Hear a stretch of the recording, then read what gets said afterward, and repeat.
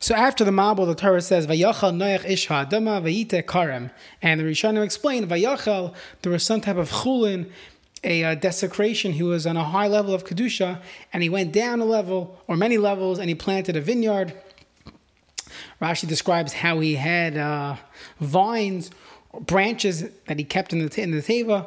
But either way, he plants a vineyard, he gets drunk, and not a very pretty sight, as the Torah describes in detail.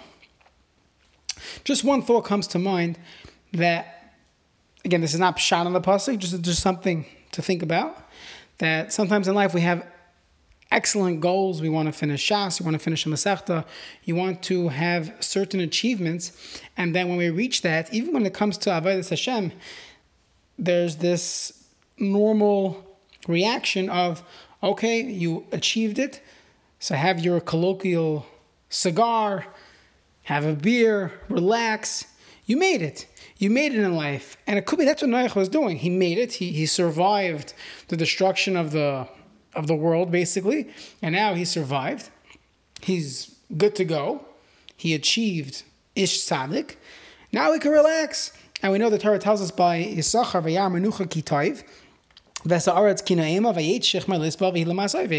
though we saw Menucha was beautiful, but you have to get back to work. You have to keep growing. Otherwise, you lose all that Kedusha. So just a thought that I heard on a recent David Bashevkin interview.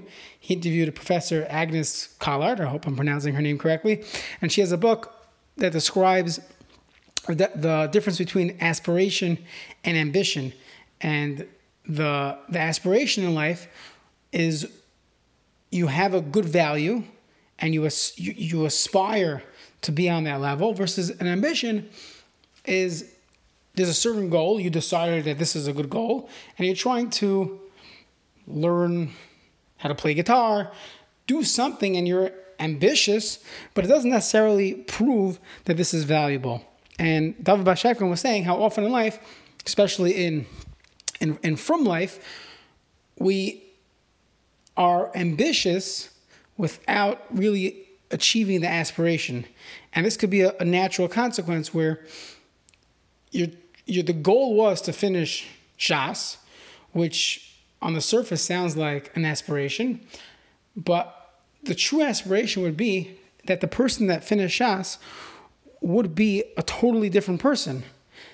He would be someone that wouldn't waste his time, someone who has a different value system than when he first started Brachas Daf Beis.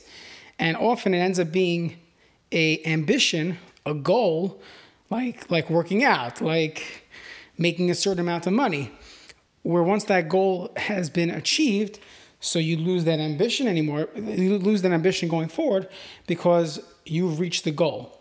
So very often we have this Vayachal Noach after achieving something, then we want to have our cigar, drink a beer, and it could be that's the root of the issue, that it was a ambition instead of an aspiration where we didn't change as a person, we just simply achieved the goal without changing our value system. So sorry for the deeper philosophical piece, but I was reading the pasuk, heard the David Bashevkin interview this week, put the two together. I think it is extremely insightful. Have a wonderful Shabbos.